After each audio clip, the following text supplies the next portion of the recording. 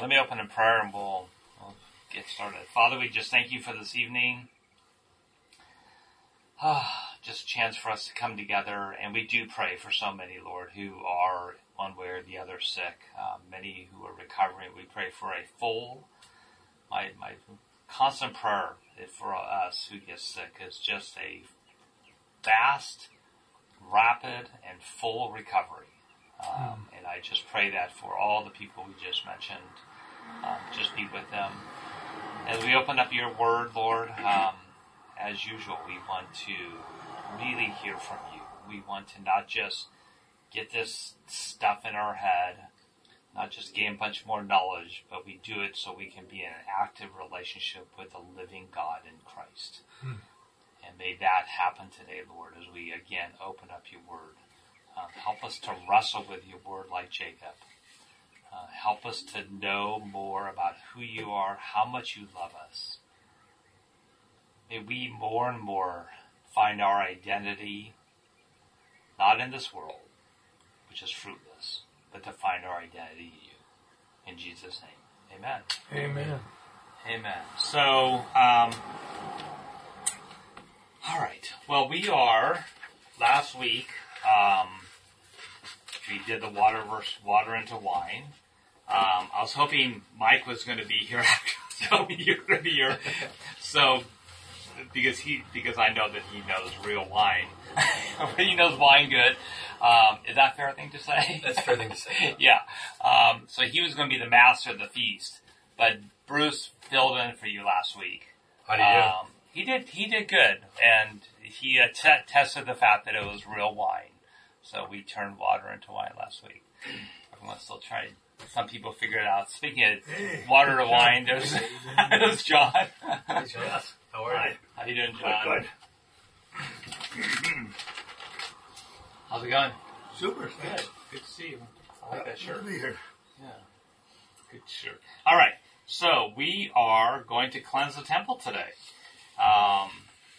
It's on page. I can't even read all my writing. Page 14. And I think we will do as we usually do.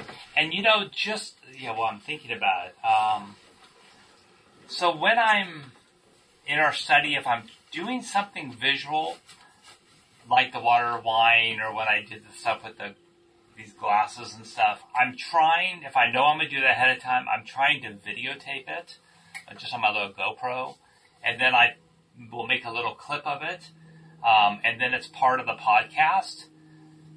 But if you guys don't know how to do that, so what happens is I'm trying to figure out how to do this, so I'm learning as I go along. So what I've been trying to do is if I do something like that, and it's going to refer to a video, as you're listening to the podcast, it will say, at this point, go and watch the video.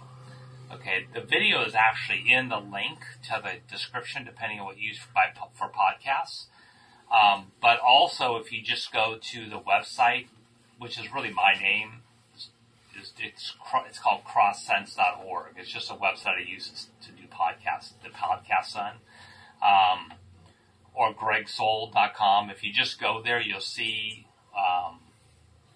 we have Isaiah in there, and so you'll see John. If you click on that, you just see a list of the different ones that we're doing for the audio. If we have a video as part of that, I put the video right there too. Anyway, just in case if you want to go back and watch that and listen to it so you know how to do that. All right. So, as we usually do, so we're now in the section of this cleansing of the temple. Let me review a couple things. One is last week we looked at the very first sign that Jesus does for his ministry, which is the turning the water into wine. And what you have is, you'll see if you take a look on page 12, it starts out on chapter 2, it says, on the third day, there was a wedding at Cana in Galilee. All right. And so what ends up happening is that Jesus goes to this place called Cana in Galilee, is like northern Israel. And so in Israel, you have Jerusalem at the south, you have the Sea of Galilee, which is like a big Lake Tahoe, up at the north part. And just a little east of that, towards the Mediterranean, is where you have Cana. Also, up there is where Samaria is, a little south of that. The city that Jesus was from is also a little south of that. So this was it's about I think they say maybe like a 3-day walk, 4-day walk to go from like Galilee all the way down to Jerusalem. It's not that far. If you take a look, if you were to drive from Napa in the Bay Area, so I remember this because when I was teaching the Bay Area, this is what I'd say. If you drive from Napa down to Monterey or Carmel, you pretty much are going the length of Israel. That's how small it is. If you go from LA pretty much to the border here, that's how long Israel is. So it's very small. Okay, it's just it's not a very big area. So what's happening here is Jesus goes up, he's in Galilee, goes to Cana, and what's going to happen is he's going to go from Cana, and then you'll see in verse 12 on page 14, it says, after he goes there, he then went down to Capernaum. Now, when you hear the words up and down, usually that refers to elevation. So he's up at Cana, which is higher than Capernaum, which is down by the Sea of Galilee. All right, so it says that he then travels from Cana, he goes down to Capernaum, which is where it says, with his mother and his brothers and disciples, and he stays there a few days. Then you'll notice it says next in verse 13, the Passover of the Jews was at hand, and Jesus went up to Jerusalem. So up is down. He goes from Capernaum in Galilee, he goes down mostly through Samaria. There's a big route there. He comes down to Jerusalem, but it says up to Jerusalem because Jerusalem's not a mountain or hill. And so he goes up to Jerusalem. So that's why you see all this. Well, they're not talking about north and south. They're talking about elevation. That's right. Oh. That's right. Exactly. Now it makes more sense. So they're more talking elevate. Like, I'm going to do the Good Samaritan parable. And it starts out on the way from Jerusalem to Jericho. So Jerusalem's up and then Jericho's like the lowest city on the face of the earth, actually. So there's a going down from Jerusalem to Jericho. So anyway, let's just give you an idea. What's going to happen is we're going to see that Jesus is going to come down to Jerusalem, and then in some later passages in a chapter or two, he's going to go back up and return back to Cana. So he sort of does this round trip where he's going to come back to Cana to do another sign. Okay? So just sort of gives you a little perspective of what's going on there. Verse 12, also, you notice that we talked a little bit about this last week with Jesus' mother. With his mother and his brothers and his disciples. His mother, this is the last time his mother is mentioned until the cross. And then his mother is at the cross. And then I've got a friend who's a Catholic. In fact, it was my very first girlfriend when I was 18. She's the one who started me to think about Jesus. And she's still Catholic. And her and I had this discussion last year. She's married. She's up in Modesto. Lives up there. But we were going back and forth because the Catholics don't believe. They believe that Mary was always a virgin. That never had kids after Jesus. Okay. Really? Well, yeah. So Catholics believe, in fact, it was interesting, I was listening to some other priests talk about this. So they believe that Mary had to be, I think it's called, some of you might know, some perpetual virginity, something, some term. But it basically means that Mary, because they believe really Mary didn't sin. But they believe that she never had any other kids through Joseph or at all. It was only Jesus through Immaculate Conception. The problem is, Yeah, you get to passages like this. that's a problem. All right? Yeah. And there's a couple other ones that pretty explicitly say Jesus has brothers, and they try to explain that away with saying, well, it didn't really mean brothers, it sort of means friends, it sort of means cousins. And it's like the biblical evidence is hard to support that. It seems pretty obvious. Do Catholics have their own Bible? No. But before the Reformation and before the translations were direct, they did probably scrape this out of their scriptures. Well, I don't know if they just read it differently, I think would be a way to put it. They wouldn't take it out of the scriptures because... I mean, I'm talking like 500 years ago. Yeah, and I don't think they ever took it out. I think they just read it Okay. differently. Greg, Yeah. are there some like apocryphal books in the Catholic Bible? Don't they have like an Catechism. Yeah, well, they do have, so the Catholic, and it was interesting, I was listening to a priest talk about this. They do have the Apocrypha, Yeah. but they actually do not believe it's inspired in the same way what we have called Scripture is. Okay. So they do, if you find a Catholic Bible, sometimes you'll see a Catholic Bible that looks a lot thicker.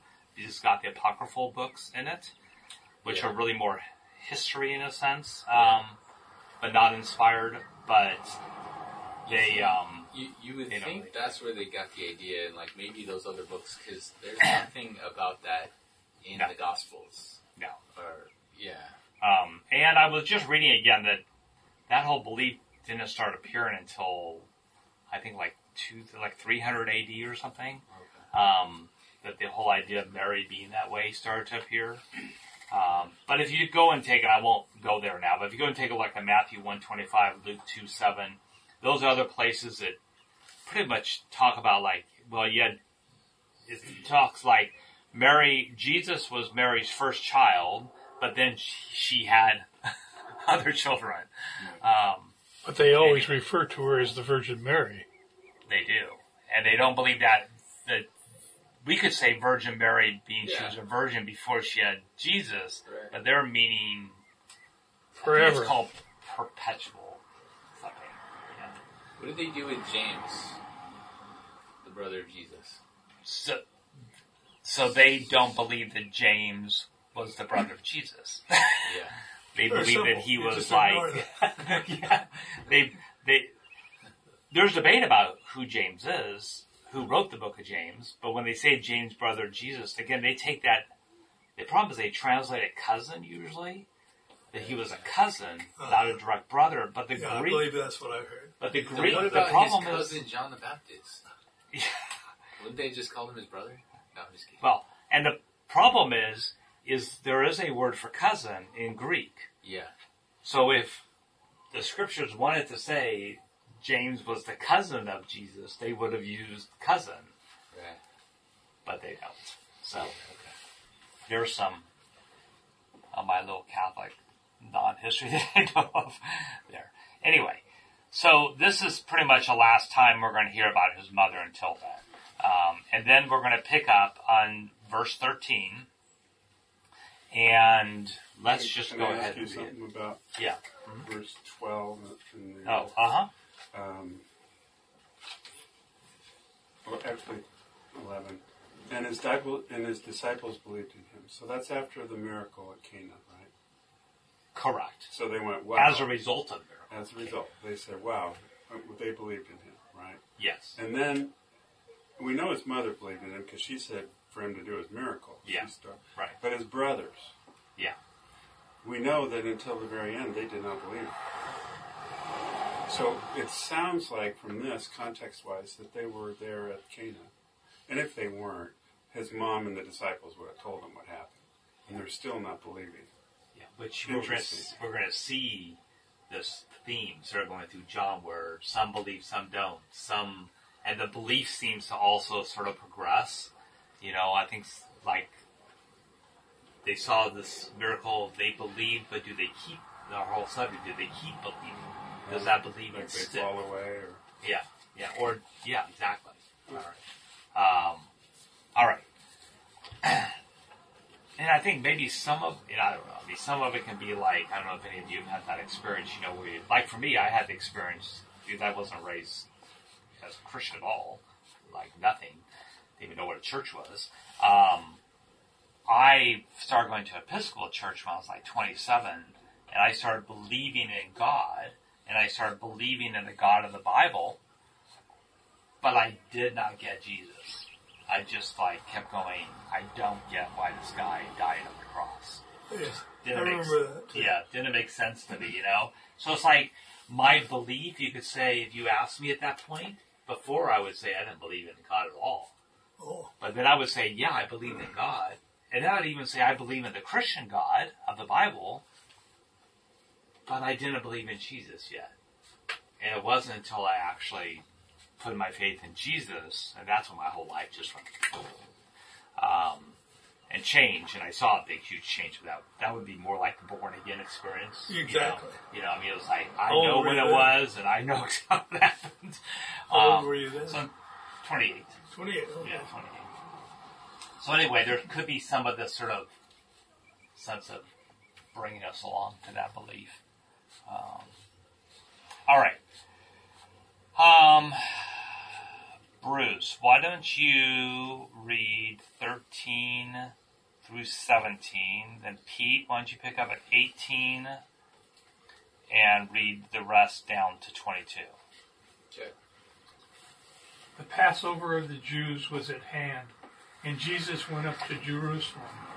In the temple, he found those who were selling oxen and sheep and pigeons, and the money changers sitting there, and making a whip of cords. He drove them all out of the temple with the sheep and the oxen, and he poured out the coins of the money changers and overturned their tables. And he told those who sold the pigeons, "Take these things away. Do not make my Father's house a house of trade." His disciples remembered that it was written, "Zeal for your house will consume me." So the Jews said to him, "What sign do you show us for doing these things?" Jesus answered them, "Destroy this temple, and in 3 days I will raise it up."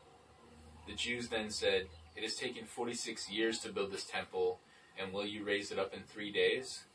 But he was speaking about the temple of his body. When therefore he was raised from the dead, his disciples remembered that he had said this, and they believed the scripture and the word that Jesus had spoken. All right. Awesome. One little point to make, and then ask you guys what you see in here as we read through this, is different people have tried to organize John into different sections. One of them is by signs that we were talking about last week, by these different miracles that he does. Another one is by feasts. And so here we begin the first feast. All right, so this is the first feast. So really what we have right here is the launch of Jesus' public ministry in John. Okay? So in the Gospels, you have a time when Jesus launches into his ministry. We had this whole debate last week, but the turning of the water into wine happens in somewhat of a, it's in a wedding situation. Not a lot of people is really the servants who saw the water to wine. We don't really know how much that spread or not. But now we're at a place where what Jesus is doing is very public. Okay, so this is like the launch of his, as you can see, you can't get much more public than this. This is like the launch of his public ministry. So this is the first Passover. So how often do Passovers happen? Once a year. Once a year. So what's going to happen is don't need to look at it right now, but the next Passover happens in chapter 6, verse 4, which would be the second year of Jesus' ministry. And then the third Passover starts around chapter 11, verse 55. So there's going to be these 3 Passovers that sort of start Jesus' ministry. So when you say, how do we know how long he did his ministry? If we look at just John alone, we could track it by these different Passovers. But we're going to see there's other feasts that also get pointed out by John as we go along. So anyway, just sort of throw that out to you guys so you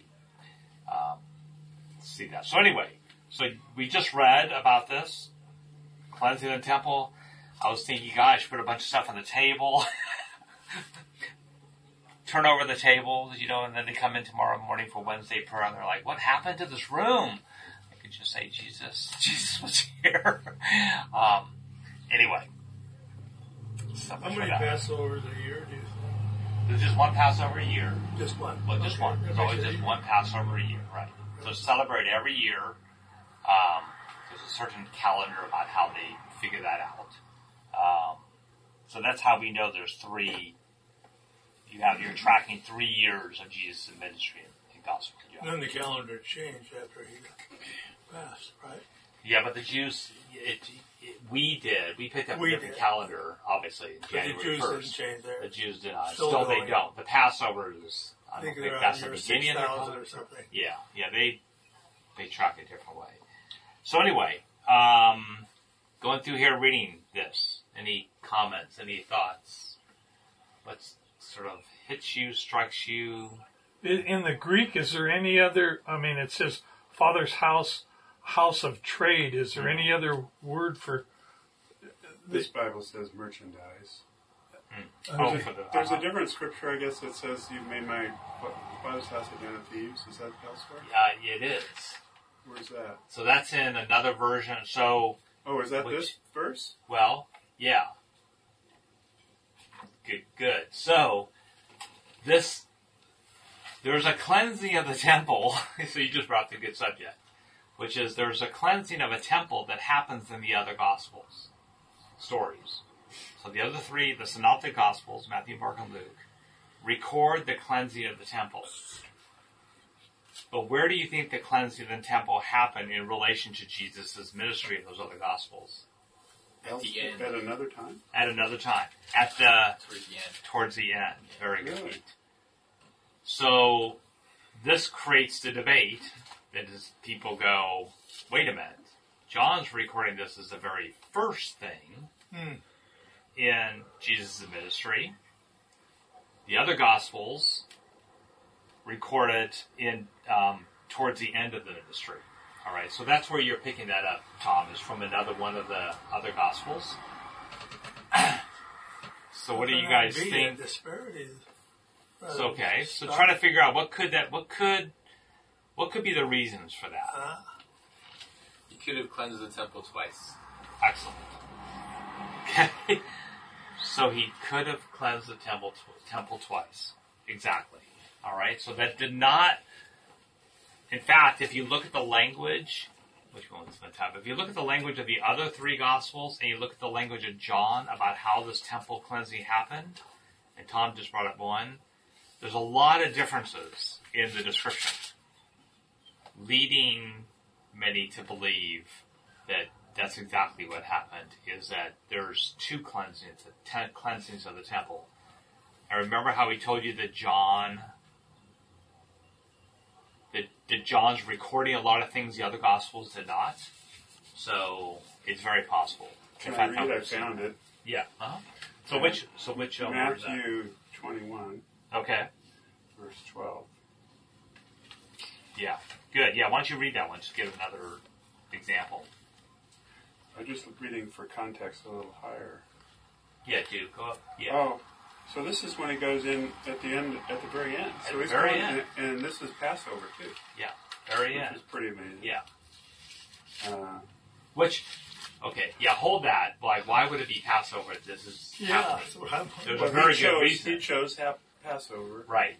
to enter Jerusalem the first time, Right. and then to die.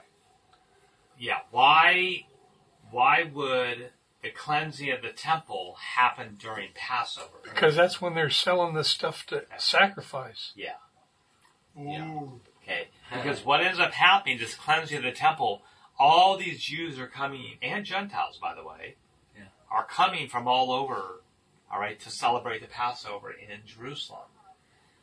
They're not bringing chickens and donkeys and doves and cows, and they're not bringing that to be sacrificed in the temple because they're not going to carry that with them. Heck no. Okay, unless they were local. So what are they doing? They're going to the temple to actually purchase their sacrifices at the temple, which is why you have this happening. I mean, on the surface of it, there's nothing wrong with that happening because that's what these guys did. They sold you here. Sell you a dove, $2. All right, now go and sacrifice your dove. Well, also, I think they sold sacramental animals that were perfect, so they charged a whole lot more for them than you would. Exactly. So anyway, I've also heard that they would fault find with the animals. If you brought your own animal, they would find some fault with it and then say you need to buy ours, right, for X amount more. Yeah. That starts making that business shady, doesn't it? Right. Yeah. So, go ahead and listen to Tom's version. This is Tom's version, okay, of this temple in Matthew. So go ahead. Just for a little context, a little earlier, so when he went into Jerusalem, they were at the end, so they thought he was the Messiah. Then the multitudes who went before those who followed cried out, saying, "Hosanna, Son of David, blessed is he who comes in the name of the Lord, Hosanna in the highest." And when he had come into Jerusalem, all the city was moved, saying, "Who is this?" I think they know by now, right? 3 years later. So the multitude said, "Is this Jesus, the prophet from Nazareth of Galilee?" Then Jesus went into the temple of God and moved and drove out all those who bought and sold in the temple and overturned the tables of the money changers and the seats of those who sold doves.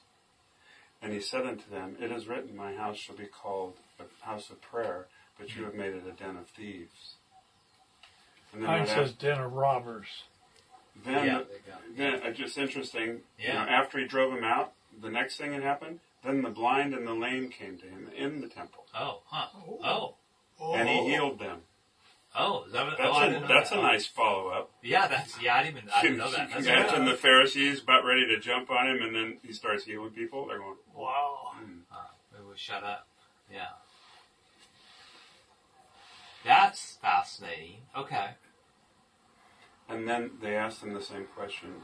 And he healed them. But when the chief priests and scribes saw the wonderful things that he did, so they admit it's wonderful. They're like, "Oh, it's wonderful." He did. And the children crying out in the temple saying, "Hosanna, the Son of David." Can you imagine? Just kids. Innocent babes. And he said to them, "Do you hear what they're saying?" I guess they said to him, "You hear what they're saying?" And Jesus said to them, "Yes. Have you never heard, out of the mouth of babes and nursing infants, you have perfected praise?" He then left them and went out of the city. Did you guys hear some differences there from this one? Just in sort of hearing, you can hear it sort of sounds, there's differences, there's quite a bit of differences in the actual language of what actually happens. You hear about doves. What was the animals there? Was only doves? Yeah. Turned over the tables of money changers and the seats of those who sold doves. Yeah. What do you see in this account? Notice what you see in this account. Other animals. Yeah. Other animals. Good way to put it. Well, doves and other animals. Yeah. Mm-hmm. It says over 250,000 animals were sacrificed. The priests sold licenses to dealers. It was a great source of income for the Passover, and the Bible called them the change of money. Yeah. I mean, it was a huge business. I mean, all these people doing, and again, on the surface, it doesn't necessarily mean that's bad. I mean, if you're doing it legitimately, selling the sacrifice and stuff. Who were, when you're talking about the priests, I get a little confused. Were those the priests that believed in the Jewish law and not so much Jesus? Is that what when they're selling? The priests were selling licenses to sell. Were those the Jewish? They were the Jewish priests. Okay. Now, so priests is a big profession at that time. The priests are the ones who served in the temple. The Levites did too. But the priests were the ones who really served within the temple. And the priests are the ones who can make sacrifices. They're the ones who followed all the Levitical laws around what a priest is. So that was a big profession. In fact, in the Good Samaritan parable, it talks about how they were going from Jerusalem to Jericho. So that a lot of the priests actually lived in Jericho, which is a town 17 miles down a mountainside from Jerusalem. So they would go up. It would be like a regular job. I mean, they would go up and they would spend like a week in the temple doing all the different priestly type duties. Then they would go back home. And then another set of priests would be coming along and taking over. I'm sure some priests ended up believing in Jesus. Many did not. Yeah. How about anybody else? Anything else you've seen as we're reading this passage? Anything else that strikes you? Let me ask this. Listen to what Tom just said in reading. So why would people think that Jesus... So some people would think, oh, well, there's only one cleansing in the temple, and John just decides to put this at the beginning of Jesus' ministry. All right. Why do they think that? Because the cleansing of the temple is going to create a lot of stir. I mean, it's something you would think like, oh my gosh, if he cleansed the temple and he did this at the beginning of his ministry, wow. I mean, all these things would have happened a lot sooner because people would have, we see Jesus' ministry start progressing. But I think what's interesting is, I didn't think about this before, Tom, when you read that part, how different the second cleansing sounds and how much more upfront it was. Because I loved it. Like you said, he didn't just, I never saw that before. He didn't just cleanse the temple, but then he starts healing people. So this is at the end of Jesus' ministry. So at this point, you start doing that, it's going to probably cause a lot of attention to people. Yeah. Where here, Jesus could have started his ministry 3 years before that and cleansed the temple, and it might not have created as much stir at that point. In fact, they said this temple is so huge. And, he could have done this in just one little part of the temple. Small section. It could have been like a small section, and so we read about this, but it wasn't something that caused a lot of that stir. Well, the healing of people right after he did the act of cleansing the temple silenced the priests. They didn't come after him then, because he started healing people, and they could see that they were up against whatever, the people wouldn't stand for them getting Jesus if after he had healed people. Right. I wonder if the other Gospels, I know is the account, which book did you read out of for Matthew? I wonder if any of the other ones have a similar question where they ask, by what authority do you do this? And then he says, or what sign do you give us? Yeah. Well, in the other ones he says, I give you the sign of Jonah, right? But is that part of the temple? So one of the things we talked about last week is, does anybody remember, about signs and miracles? So last week, here's a big difference. John, the Gospel of John, never uses the term miracle, only uses the term sign. The Gospels never use sign for a miracle. Okay?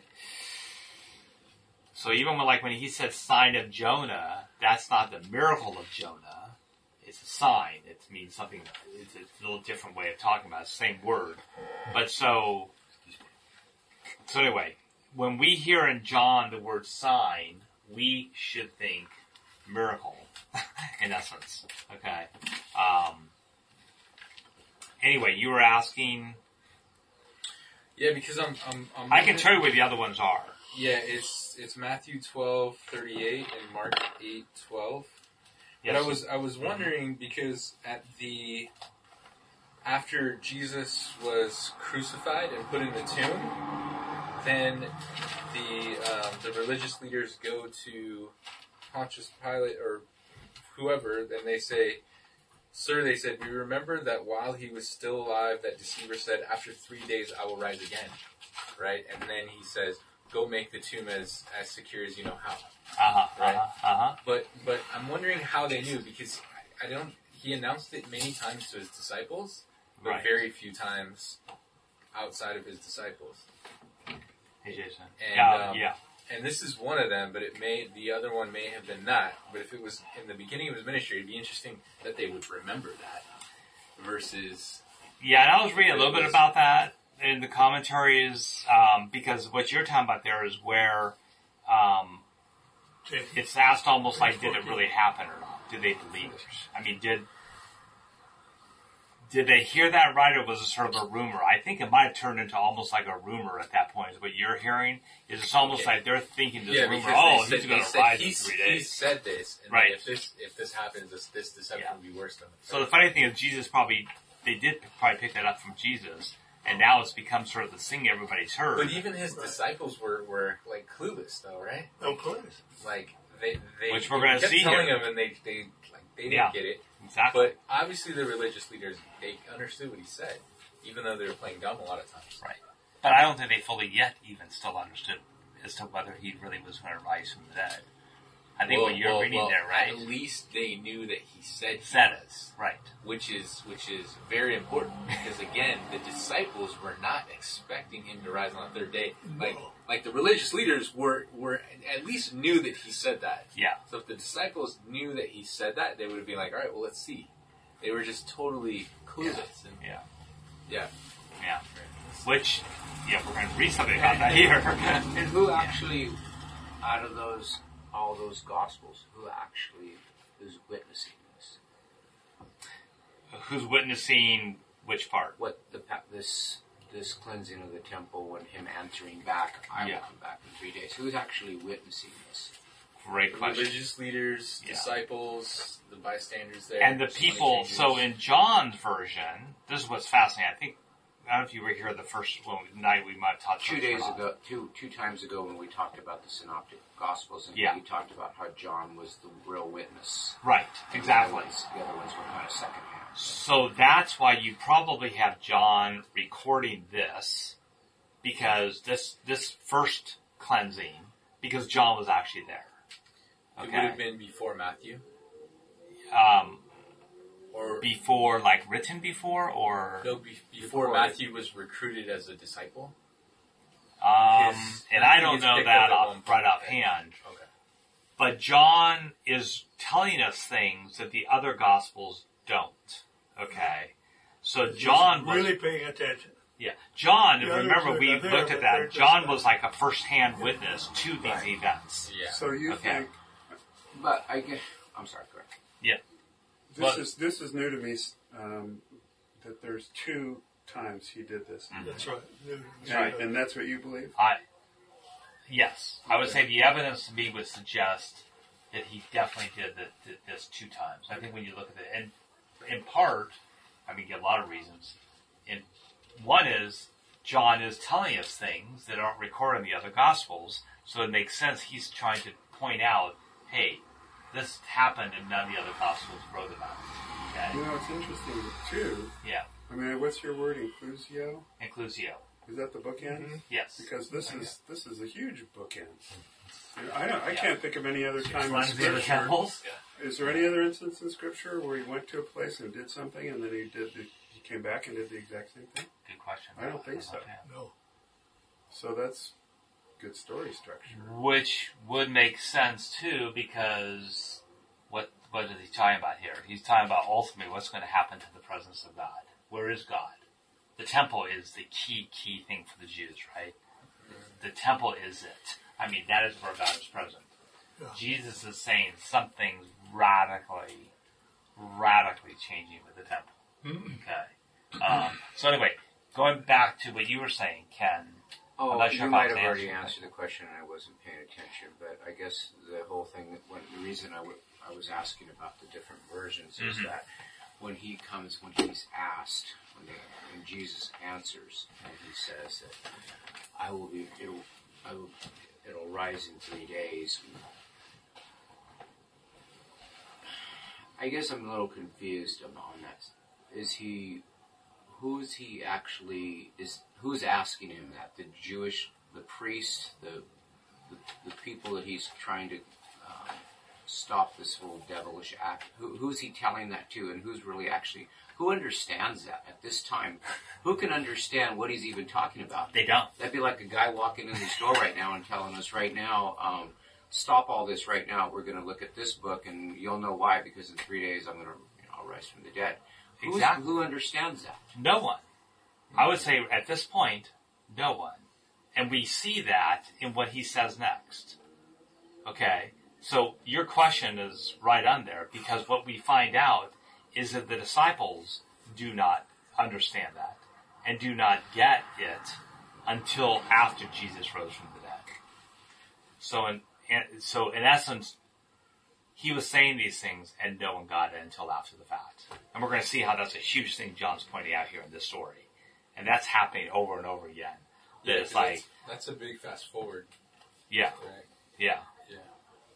So, in fact, a very big fast forward, but it's key. So,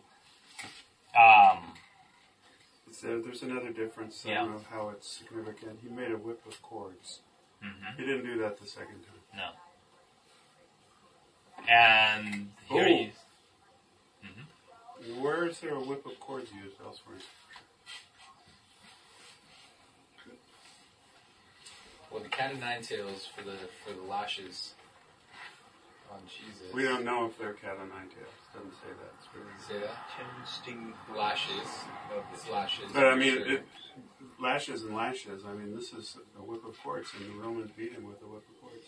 Yep. Yeah. Is that the same? Does yours say that? Yeah.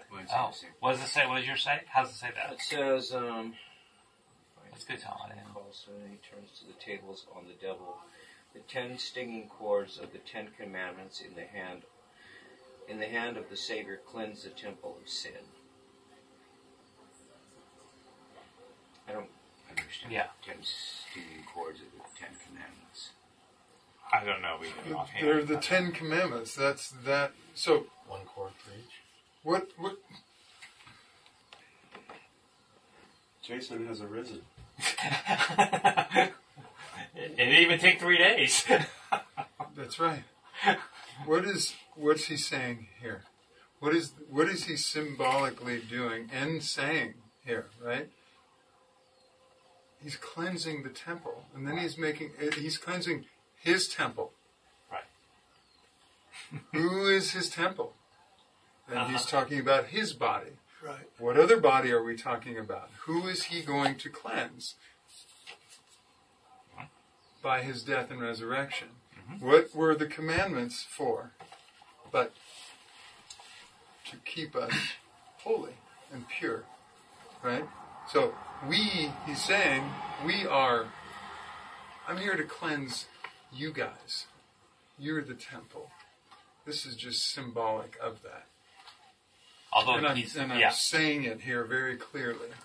And John is saying, I love it how John goes, what he meant by this was. Like, he fills in that blank. Right. That's what I love about it. We were just talking, Bruce and I were talking. John's sort of, the fun about John that we're reading is John does his own commentary. Right. They always say the best way to interpret Scripture is let Scripture interpret itself. Right. Okay? It's sort of like the rule of thumb is if you're ever going to wonder what does this mean, try to figure out from Scripture what it's telling you it means. Right. And what's great about John is John here is telling us what it means. Right. And he's telling us, he's making us go fast forward and reverse, sort of like Back to the Future.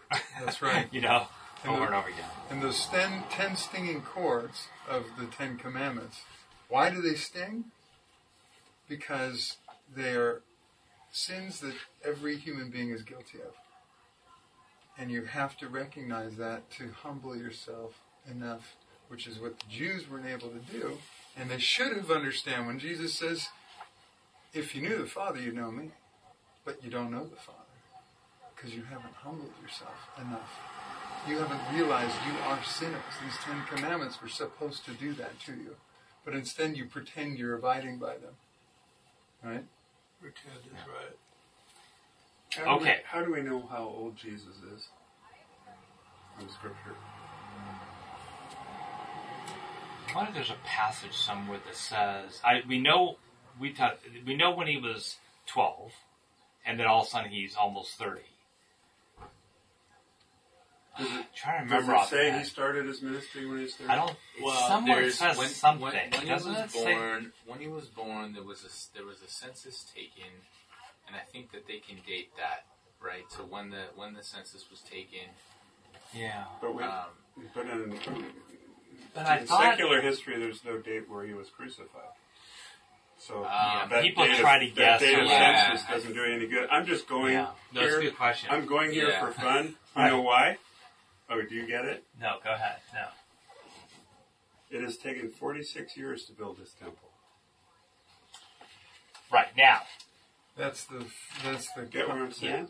Yeah. Right. But you think it, well, do you know what, you think that Jesus might be 46 years old.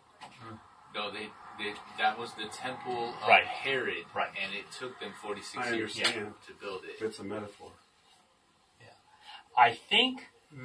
we should look, but I think... It's just fun. Right. No, that's fine. That's fine. I back off. So, but I do think there's some place, and I just don't know where, that it says something... I mean, I asked that question myself, somewhere in the past. And I thought I remember there's some place where we're hearing something about age, around 30 or something. So I think there's somewhere in the Gospels that talk about his age. I just don't remember offhand. I think if you guys remember, you guys find it, let me know. If you find it, let me know. Because I think there's somewhere where it says in the Gospels somewhere that he's like 30 years old when he starts his ministry. I just remember that offhand. So we'll have to look. But going back to the 46, so you were talking about there. So Herod, that's correct. So Herod is the one, it's interesting, Herod is the one who built the temple, rebuilt the temple, okay? And at the time Jesus is talking about here, it's been 46 years to rebuild the temple. But what's interesting is the temple was still not fully rebuilt yet. So Herod had this massive project, and Herod was doing this because he both had a big ego, but he wanted to really get in good with the Jews. So it's like, I'm going to build this big temple for you, all right? And all the Jews will love him because he built this big temple. But this is 46 years into the building of that temple. The temple was not built fully until 63 AD. Right before it was torn down. 7 years later, it gets torn down, all right? So we still, like if you're going to the temple, it'd be sort of like what happens when we're driving around here. You know, you see all these building projects and stuff. I mean, the temple... You'd probably go into different places in the temple, which is massive, and you would find, work still being done. Exactly. Okay. All right. So I want you guys to notice, this comes to some of the things all of you are bringing up, and Ken, you were bringing up. So if you take a look, we go down, we find out about the whip of cords, he's overturning the tables. Verse 16, He told those who sold the pigeons, take these things away. Do not make my Father's house a house of trade. So he's calling the temple what? His Father's house. All right. And then notice what it says in verse 17. His disciples remembered that it was written, zeal for your house will consume me. So, notice what happens at this point. The disciples see this going on, and they remember. What do they remember? They remember Scripture. They remember Scripture. Exactly. Anybody... You guys probably have your references in your Bibles. If you have your Bibles, anybody know where that quote is from?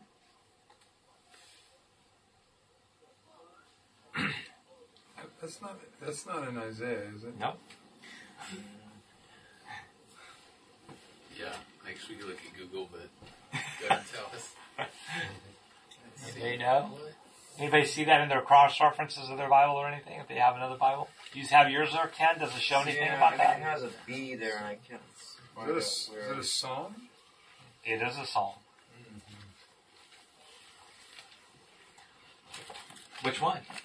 Come on, Jason. Looks like 69.9. 69.9 is the right answer. Woo! Oh. I knew that in my head. Yeah.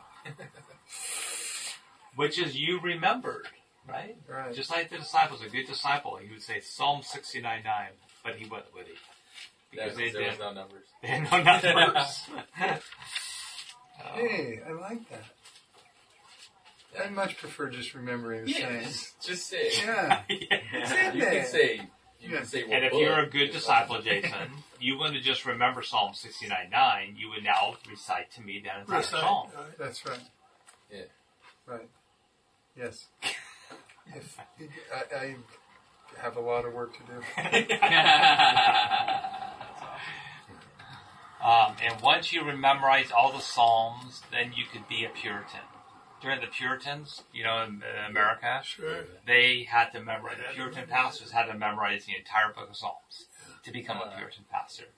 So see, there you go. You guys now have a mission. All right. So Isaiah 69.9 is... No, Psalm. Sorry, Psalm 69.9. Thank you. Isaiah. Psalm 69.9. So I'll just read part of it. In fact, I'll start at verse 6. It says, "Let not those who hope in you be put to shame through me, O Lord God of hosts. Let not those who seek you be brought to dishonor through me, O God of Israel. For it is for your sake that I have borne reproach, that dishonor has covered my face. I have become a stranger to my brothers, an alien to my mother's sons." And then verse 9. "For zeal from your house has consumed me, and the reproaches of those who reproach you have fallen on me. When I wept and humbled my soul with fasting, it became my reproach. When I made sackcloth my clothing, I became a byword to them. I am the talk of those who sit in the gate, and the drunkards make songs about me." So what do you think? Can I ask you something? Yes. What you just read is in the first person, and is that David speaking, or the psalmist, or is that Jesus speaking through the psalm? Well, here it's David. David's the one who wrote this psalm. And I just turned to look it up. So it is David But who wrote often the psalm. in the Psalms, the Lord Jesus is speaking, I. Right. And it sounds like this is pretty descriptive of what he went through. Yeah. And So it's him. I would say that's probably Jesus speaking at this point. Which is why the disciples are saying, "Zeal for your house will consume me." Whose zeal? You just said it, Tom, right? So the disciples are recognizing that Jesus is saying this. He has zeal, which is all this passion. Zeal is, in essence, passion for the Father's house. They're hearing Jesus say, "Do not do this to my Father's house, this temple." And he has all the zeal, and they're remembering Psalm 69.9 and going, on that passage. Yeah. Okay. So then, verse 18, "So the Jews said to him," so the Jews see, and here, remember again, when John says the Jews, who were the Jews usually? The religious leaders. Right, the religious leaders. Okay.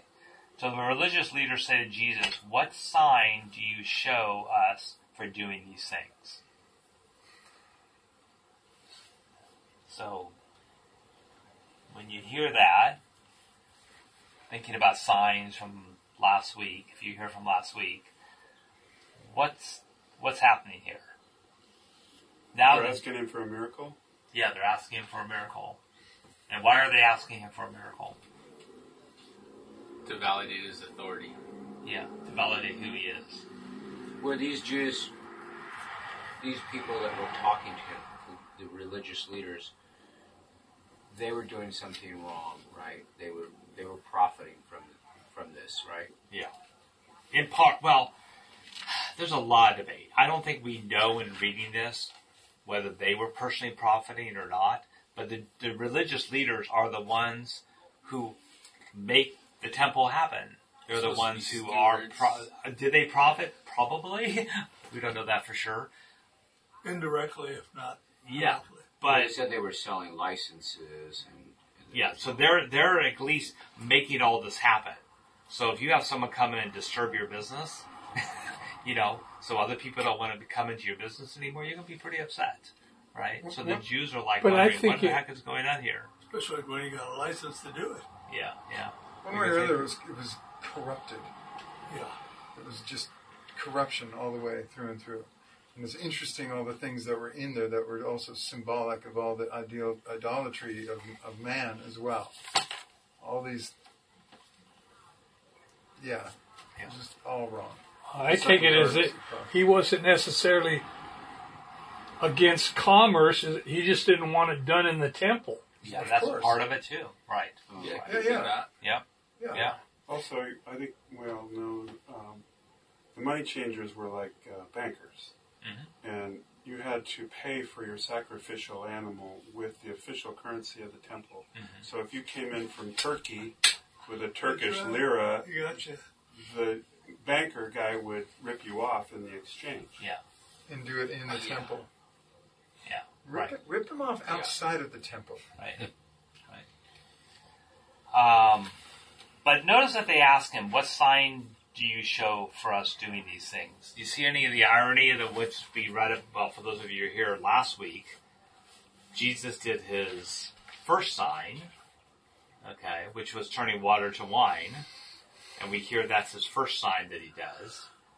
The irony here is that now you have in the second situation, you have him not doing a sign, you have them requesting a sign. And he's saying his last sign. And he's saying his last sign. The last sign that he will do is the sign that he's telling them. He's saying, say that again? He's saying, they're asking for a sign, and he's saying, in 3 days, tear this. Well, I got you.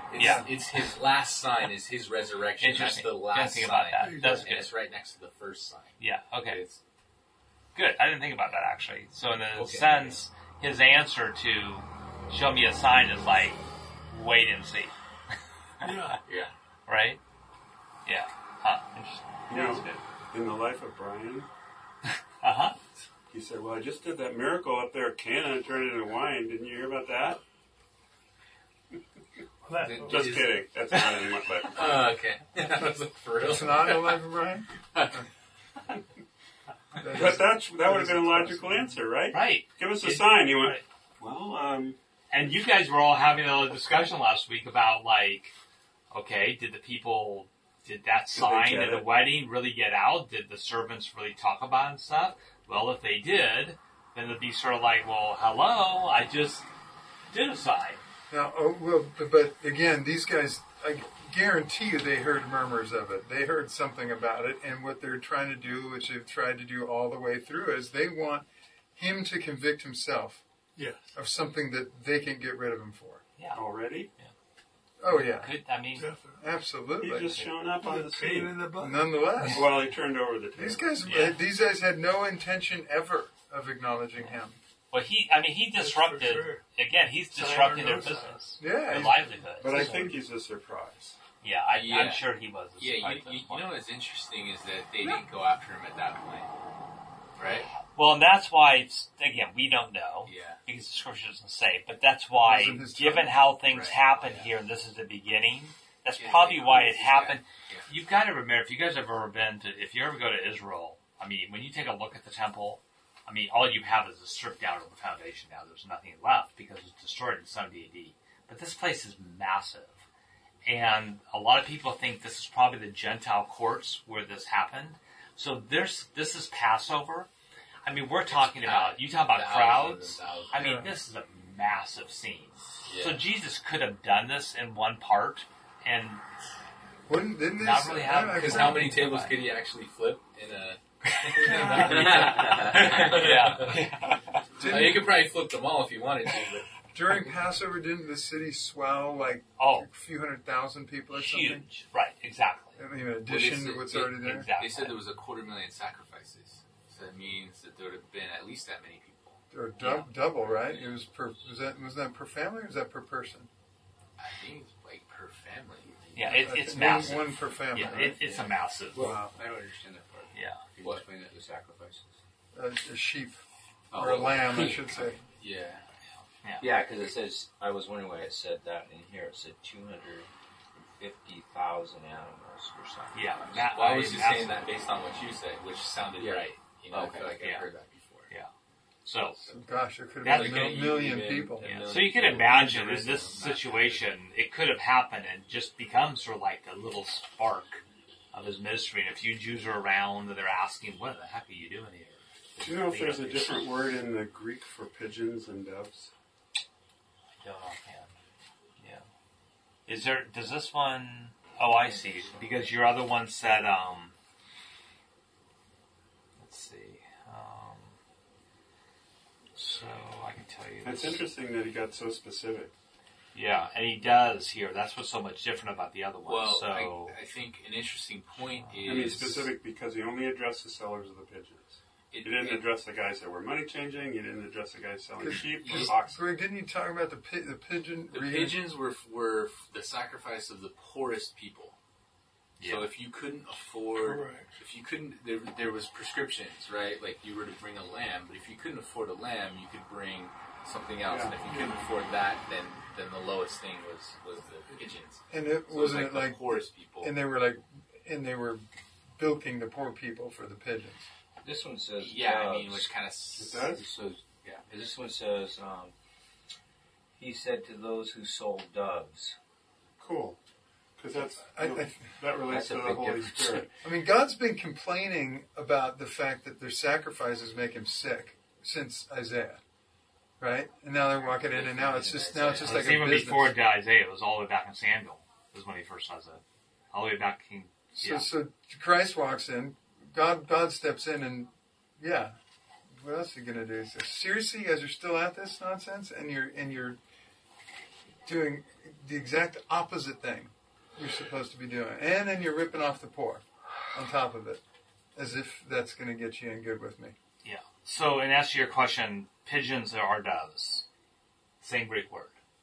Yeah. In fact, it's the same word that's used in Matthew, in your Matthew version too, when it says pigeons. So sometimes it says doves, sometimes it says pigeons. It makes sense. Same bird. Because a dove, especially like a white one, would be considered pure, like the pure sheep, not a spot with blemish, so they could sell those. Pigeons, pretty messy colorations. Yeah. So notice he says, what sign do you do for these things? And as always, and Jesus, you can imagine, it goes back to what I think Pete said and you guys were saying.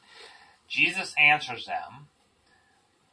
So just imagine them hearing this. You guys, you're a Jew. Okay, the temple is everything, right? Herod's just rebuilding this humongous temple. And the Jews, and Jesus says, destroy this temple, and in 3 days I will raise it up. I mean, all of us would just probably answer the same way, what are you talking about? Does it even make sense? And they're looking at 46 years it's taken Herod to rebuild this temple, and he had a massive amount of people helping him, and you're going to destroy this temple? Yeah. Okay? I would have understood only if he said my temple. This temple. Yeah, well, there you go. Then I would have had a clue. Which makes it so much cooler that he didn't. Yeah. He's like, you guys are thinking about the wrong thing. Sure. So destroy this temple, and in 3 days I will raise it up. The Jews then said to him, it has taken 46 years to build this temple, and you will raise it up in 3 days? Okay, so that's the end of the conversation. At this point, that ends the exchange. Because now John gives some critical commentary here. John plays Back to the Future. All right, he gets in his little time machine, right, and look what happens. John makes a comment, but Jesus was speaking about what temple? Temple of his body. Jeff always brings up this idea of thinking small versus thinking large, right?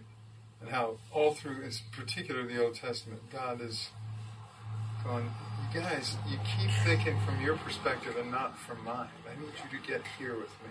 Mm-hmm. That is such an amazing example. of the irony of what you said. Like, if you've ever been there, this thing is just absolutely massive, right?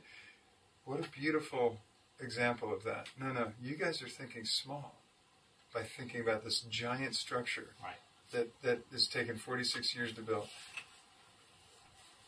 Me in this fragile form, I'm eternal.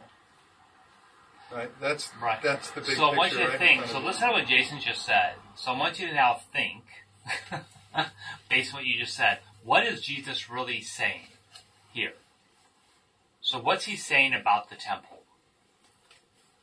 So you talk about thinking small and thinking big. Mm-hmm. So just think of this now. Because look what happens. It says, but he was speaking about the temple's bodies. Let me just finish. When, therefore, he was raised from the dead, right? So now this is in the future. His disciples remembered that he had said this, and they believed the scripture and the word that Jesus had spoken. So I want you guys to think temple. Yeah, go ahead. Besides John, who else is there? Which disciples are there with him? Doesn't say. So the disciples but you can assume were like Peter, Andrew, Nathan, Philip, right? Nathaniel.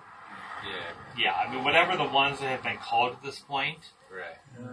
Many of his disciples are there with him. Okay. So you were asking that question.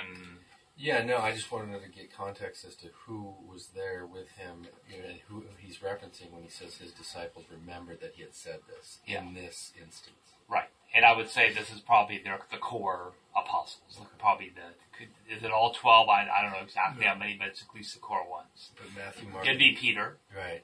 Okay. Because Matthew, Mark, and Luke did not reference this. Right. So does that mean they weren't there?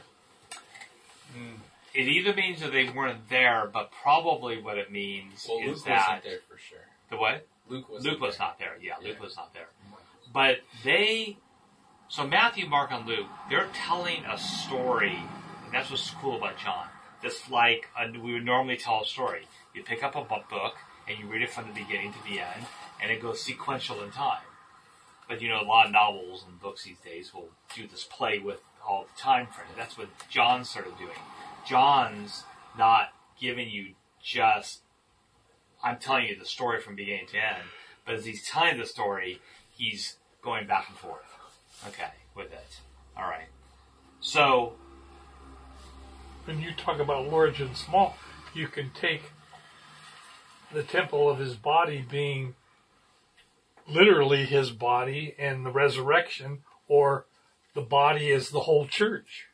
Yeah, right. I believe he's talking about both. Good point. Yeah, right. So that's what I want to go with. So here, I want you guys to think now. Temple.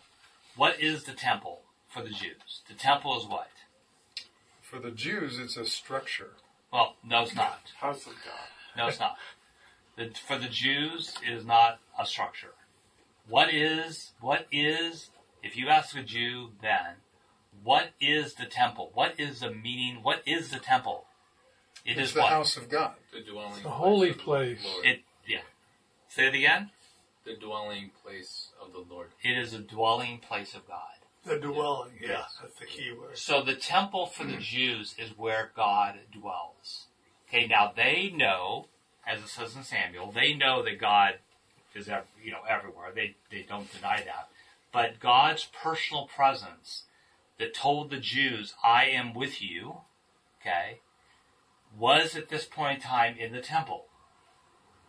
All right? That's the Jews, that's what they would believe. In the Holy of Holies. In the Holy of Holies. But not at this time.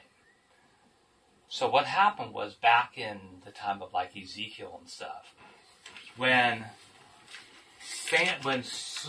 Samuel, David, who built Solomon. You have David.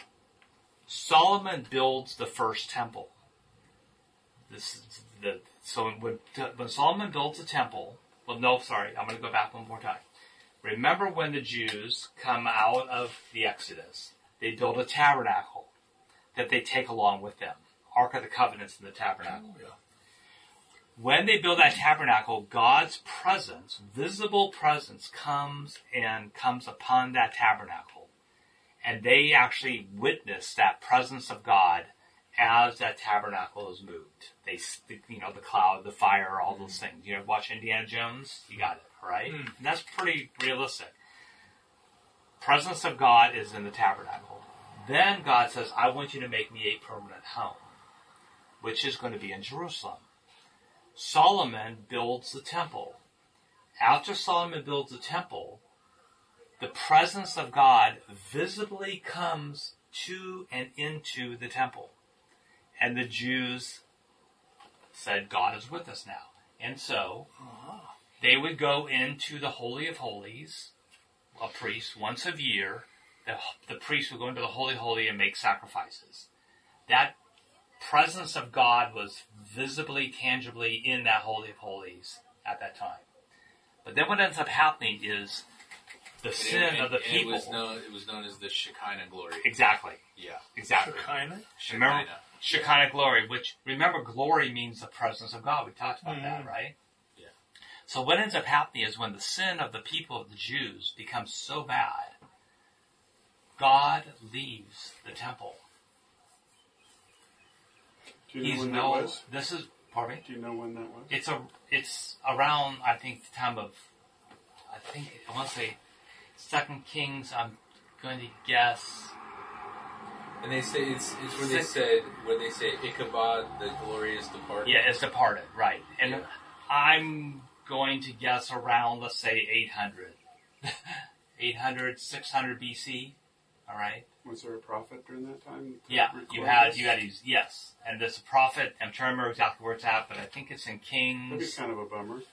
God's left. Ezekiel. It's a big bummer. Red Kings. Which is the Jews, did the religious leaders at this time? Have you read Ezekiel lately? Oh, it's crazy.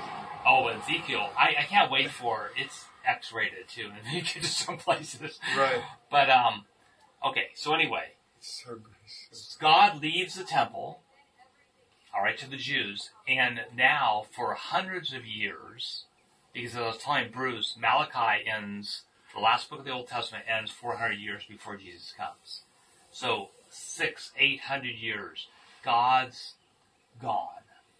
Okay? God's gone. Literally, God's gone. But do you think the religious leaders, the Jews at this time, thought he was there? No, they did not. They knew he was gone? They knew he was gone.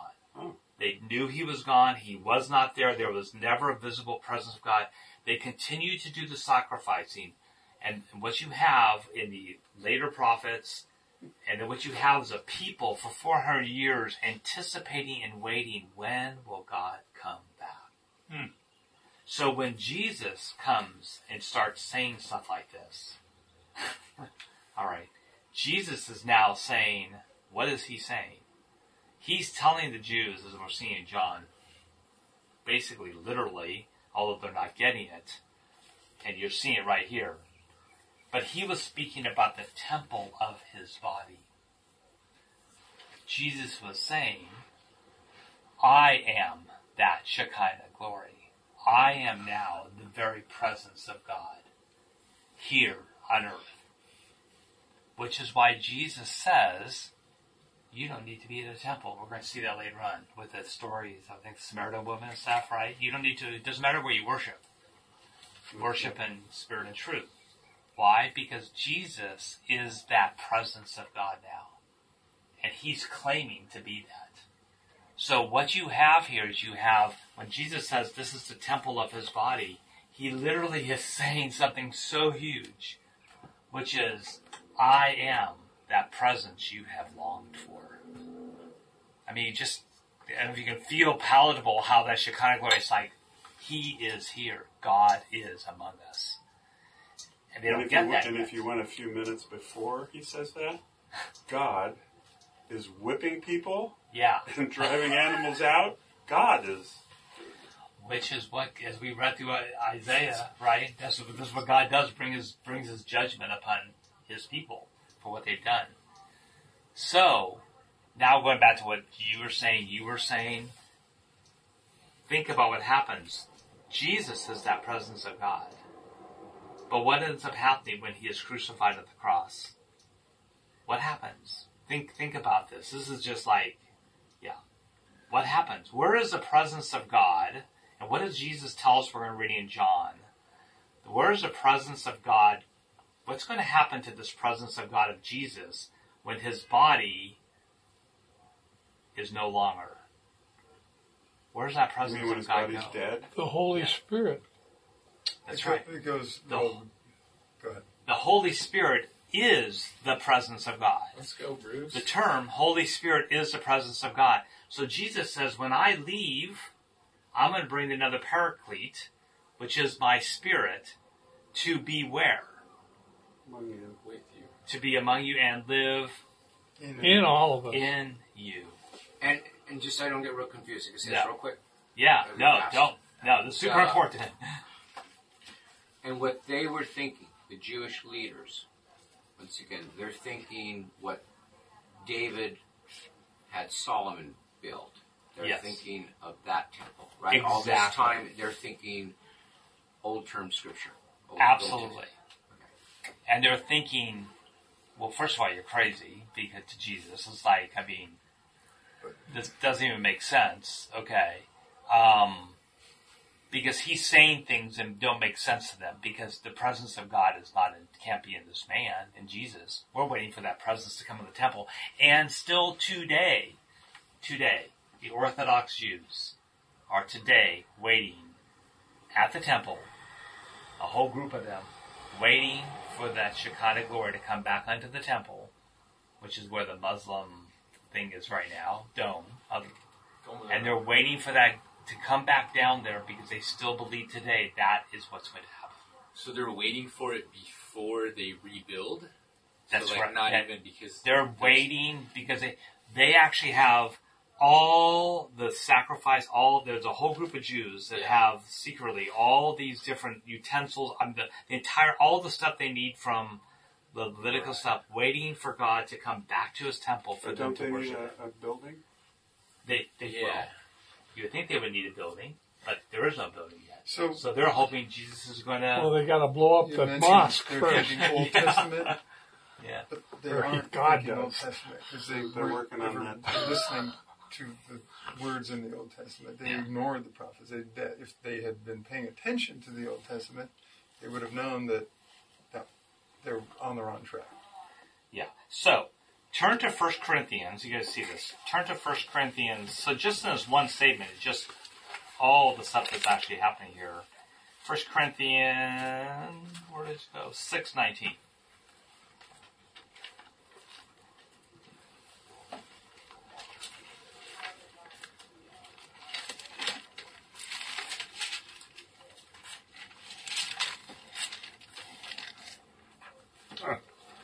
All right. Circled. So, 6:19. First, am I right? Am I right on that? Yes. Yeah, am I right? Okay, I am right. Okay. Yes. 1 Corinthians 6:19. Or do you not know that your body is a temple of the Holy Spirit within you, whom you have from God? All right. So here it's specifically telling us that the temple, that our bodies today as believers are that temple that have the presence of God living in us. All right. Hey, we're bought at a price. Yeah. If you, as I'll just say to all you guys, okay, or if you ever meet someone and talking about this, which is the rest of chapter 6, why do we not go and screw around on our wives? Why do we not have sex before we're married? Why? Because only one reason. Because the very presence of God lives in us. We are holy. All right? And if we get today, I mean, I'm going to go so far as just say it, just bluntly. If we really get that the presence of God, that presence of God that the Jews waited for back then to come upon that temple, that presence of God lives in us, we have no excuse to sin. Because the Shekinah glory was a flame. was a fire. And that's what was that lives in you. Pentecost. Pentecost, that comes in us. All right? And it was witnessed by how many people? A lot. A whole bunch. A whole bunch. 3:16 is also, I think, so 3:16 in 1 Corinthians. Do you not know that you are God's temple? Mm-hmm. And that God's Spirit dwells in you? Period. Okay? Your own body does not. Do you not, I mean, if we ever need to ask ourselves or convict ourselves of what am I doing with my body? Do you not know that you are that temple that Jesus was referring to back? That was his body then, that was ultimately the presence of God in that temple, that is now lives in us. Wow. I mean, every time I read it, I go, if we just experienced that and really got it, we would never sin again. We would live in holiness. Ephesians 20 also says, built on the foundation of the apostles, prophets, and Jesus Christ himself as the chief cornerstone. In him the whole building is joined together and rises to become a holy temple in the Lord. And in him you too are being built together to become a dwelling in which God lives by his Spirit. Yeah. And do you see how the same thing is? Think of this room right now. Back then, this was all happening in the temple, the building. I think you said, Jason, maybe I forgot who said it, but it's a building, right? And we think church, we're going to go to church today. I don't think of a building at all. I know. But people do. I mean, we think we're going to come to church. We're going to come to this building, all right? But the building is nothing, right? It is the presence of God in each one of us sitting here right now that is God's temple. We are that. We're sitting right here in the upper room, okay? But that very presence lives in us today. Well, that's powerful. Yeah, it just, like, wow. I don't know what to say. You guys have any comments? I mean, I just read this and it's just good convicting to me to just go, wow. Jesus Christ will baptize John the Baptist, but he will baptize with fire and the Holy Spirit. Yeah. It's a glory. I'm sorry. Go ahead, Ken. You guys. No, I still got a little confused on 6:19. What was your point again? Well, so if you read, actually, so the problem is, if you notice, I probably should have read the other one just more clearer, but it's good for you to know. Notice in 6:19, this is out of context, where it says, or do you not know that your body is the temple of the Holy Spirit within you, whom you have from God? All right, you are not your own, for you were bought with a price, so glorify God in your body. The whole point of chapter 6 is all about immorality and what are we doing. So this is the key phrase. I mean, if I ever am talking to someone and go, why should you not have sex before you're married? Why should you not have an affair in your wife? Or, a woman do that with her husband? Well, it's pretty explicit because it says, you guys remember this when we went through 1 Corinthians. So 1 Corinthians 6:13, food is meant for the stomach and stomach for food. And God would destroy both one and the other. The body is not meant for sexual immorality, which is everything with sex outside marriage, but for the Lord. So what's our body for? It's for the Lord, and the Lord for the body. And God raised the Lord, going back to what we just read. Jesus says, on the third day I will raise you. And God raised the Lord and will also raise us up by his power. Do you not know that your bodies are members of Christ? And this is the most radical statement, I think, regarding sex in all the scriptures. Shall I then take the members of Christ and make them members of a prostitute? Never. When I have sex outside of marriage, I am literally saying, Christ, I'm bringing Christ into that immoral act. How can we do that? And that's what Jesus was doing in the temple in Jerusalem. Yeah. Same thing. Yeah. Cleaning you out. Because you are bringing immorality into the house of God. I mean, it's like literally Christ is there. He is literally there. He lives in us. So you just see like the implications. This is like the sexual implication of what does that mean to have the Spirit inside of us. So, anyway. You mentioned something in there that kind of got gleaned over. He will raise us up by His power. That, again, what is that power? And He's going to raise us up by that power. That power. So we need to be able to recognize that power is in us. That's right. But why did Jesus also not just say, don't go screwing anyone else? He said, truly, I tell you, if you look at another woman with lust, you're committing adultery. Why? Easy for all you happily married guys to say. No, it isn't. No, it's not in Laguna Beach, I'll tell you what. Especially, man.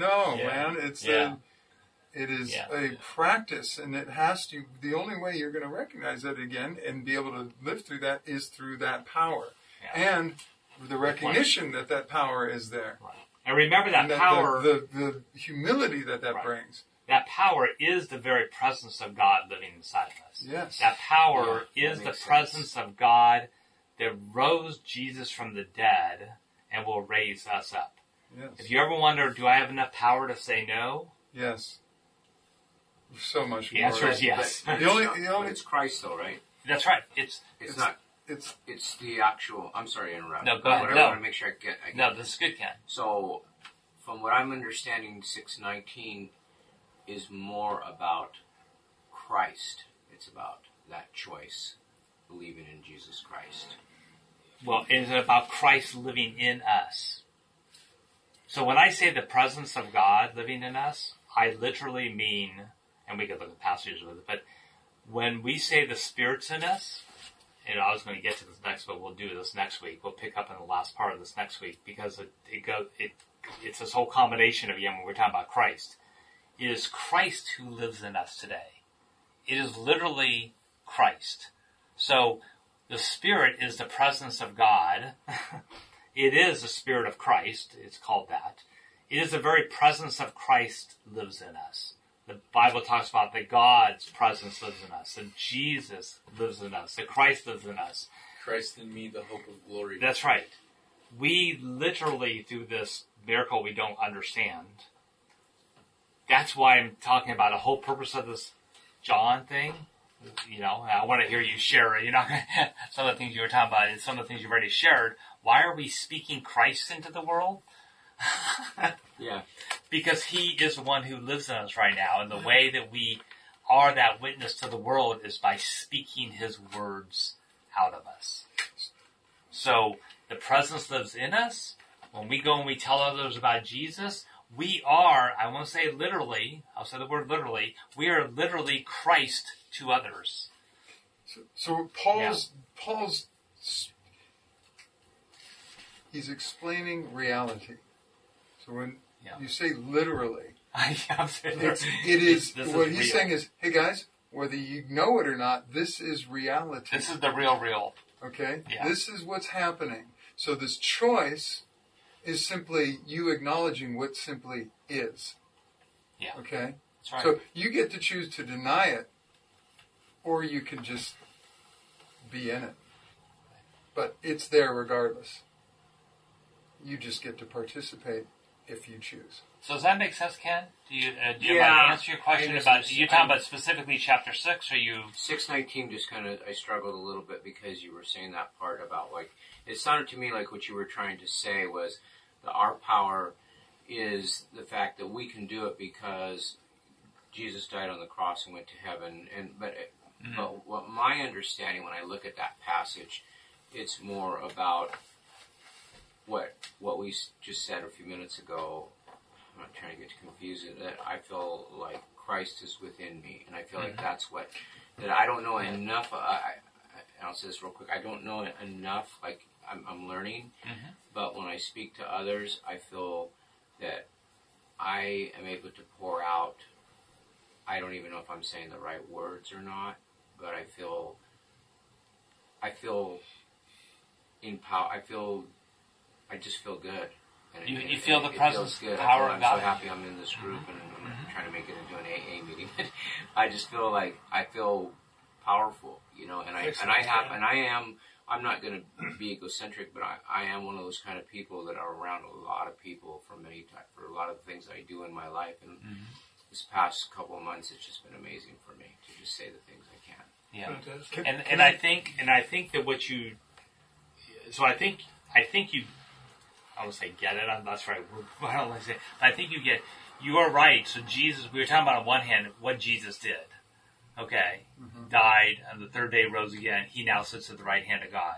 Right. Those are all facts. That's the real. Yes. But what he did in that process, which we're going to see as we go through John, is he said, I'm going to do that, and I'm going to bring now the presence of myself to be able to, since I'm up here now in heaven, I'm going to make it so that presence of me, literal presence of Christ, lives in each one of you who believe. When I put my faith in Christ, that's why we want to share it, right? Wow, you can have Christ living in you. And I think what you're experiencing is very valid. You're experiencing that presence of Christ living in you. And as you share with others, you're experiencing that presence of Christ. Yeah. So you touched on something that, so yes, Jesus died and was resurrected and went to heaven, right? So that is like, okay, that's kind of, okay, so why did he just stay here, right? What's the Holy Spirit thing and what's all that? And what's the significance of Christ now being in heaven, sitting at the right hand of the Father, versus being down here, right? And leaving us with this Holy Spirit that dwells within us, right? That power that you're feeling, that goodness that you're feeling is coming literally from the center of the universe. Is coming from the throne of God. It is. That is the significance of Christ being there and not here. So that you can act from that authority. Yeah. And power. And power. And presence. Yeah, absolutely. Yeah. How cool is that? I know. That's the stuff that just blows my brains. Yeah. It's like, dude! Well, that's why I think, golly, what a gift we have to offer the world. Yes. When you guys are talking about another scripture, occurs to me, and that's a little leaven. Leaven's a whole lump. So if we just concede and let a little sin in, that connection is gone. Yeah. At least it gets fuzzy for a time, for sure. Yeah. Well, if it leavens the whole lump, we're thinking, I'm just going to do a little bit here. Yeah, it's just she's awfully cute. Yeah. I'm just going to, you know? And from Jesus' point of view, it's like, okay, that little speck, you just put that in the dough, and it went. It's a long. It's immediate, right? You're sitting there and you're going, oh, Jesus is so great. I'm sitting here on the beach painting. All of a sudden, there comes the G string right in my eye view, and they're purposely trying to get in my thing and get my attention. Now, suddenly you're going, okay, now I'm thinking about this distraction as opposed to like doing what I'm supposed to be doing in correlation with God, right? And then you're going, okay, regroup, right? And you gotta regroup. You gotta carry your little easel off the beat. Whatever you gotta do. Whatever it says, flee from sexual immorality. In fact, my pastor, we'll close now, but my pastor from the Bay Area, that's exactly what you say. It's like, what are you guys talking about? Why are you even thinking about, it's okay, I know I have a problem with alcohol, so I'll just sort of walk by the bar, or I'll walk into the bar and sort of say hi to everybody. It's like it goes, no, I'll you just flee, and you go around as far as you can, and you get away. Right. No, we can't. It goes back to what Tom just said. You can't do it. You're trying to play with it. I train some females, and I train some high school athletes or college athletes, whatever. And at the gym that I work at, there's a women's gym. But the trainers, if you have a female client, you can train them in the women's gym. And usually the women's gym is pretty quiet, which is nice. And but occasionally you'll be in there training and focused on what you're doing, and all of a sudden there's like 6 gorgeous, insanely fit women in very close quarters, all doing the most obscene gestures all around you, and clearly trying to get attention, right? And you're like just, ooh, yeah. And it's great practice actually. Yeah. You got to put it, but it's. Yeah. We do. We get practice. Yeah. We get a lot of practice. You used to drive down PCH. I'm sorry, Jason couldn't make it today. I'm your trainer. Oh yeah, that too. Let's call it girls. Seriously, just drive down PCH. Yeah. Anyway, okay. What we should be talking about, we should talk about Christ. Well, I'm just saying, in terms of, it is a practice. You have to, it's discipline. It's like practice, it is a discipline. You have to, right? And like you said, like, don't make peace with it. Right. You're always at war. Yes. You're warring against the flesh. Yep. Right? That's what it's saying. So, like, don't make peace with it. No. And I can tell you right now, I'm warning as a warning to all of you right now, because we're talking about this right now, be careful when you get home. Be careful when you look at your phone. Because when we're talking about this stuff, Satan loves to just come and attack us. I'm looking at Pinterest, all of a sudden, right. All right, so I'm going to pray. Father, I just, we thank you. Thank you, Lord. Thank you, Lord. Thank you, Lord. Thank you, Jesus, that you died on this cross and rose 3 days later, sitting at the right hand of God, and gave us the greatest gift anyone could ever ask for, which is you to live in us. Can you help each one of us in this room right now? Can you help me, Bruce, Pete, Ken, Mike, Jason, John, what's your name? And Tom. Help all of us, Lord, to have a taste, a whole meal of really getting what it is to have your presence, that power of the presence, that love of Christ living in us. Give us a taste of that, Lord. And Father, I pray right now, in the name of Jesus Christ, that Satan, you have no power in our lives. None, absolutely none. No demons. Satan, you are gone. As we go home as men, Lord, protect our hearts, protect our minds. And give us the power through your Spirit to rely only on you to keep us holy as you are holy. Because you tell us to be holy as you are holy. We only can do that because you live in us. And this week, Lord, I pray that we can find those opportunities to speak Christ into this world, to be the living Christ, not just in our presence that lives in us, but as we open our mouth that we can speak your word to others. May we do that and be sensitive to everyone we see, everyone we contact. Show us those people to preach the gospel to. We love you, Lord. We love you. We thank you that you are the God above all gods. And we ask this all in the name above all names, the name of Jesus Christ, our Lord, our Savior, our King, and our High Priest who lives in us. Amen. Amen. Amen.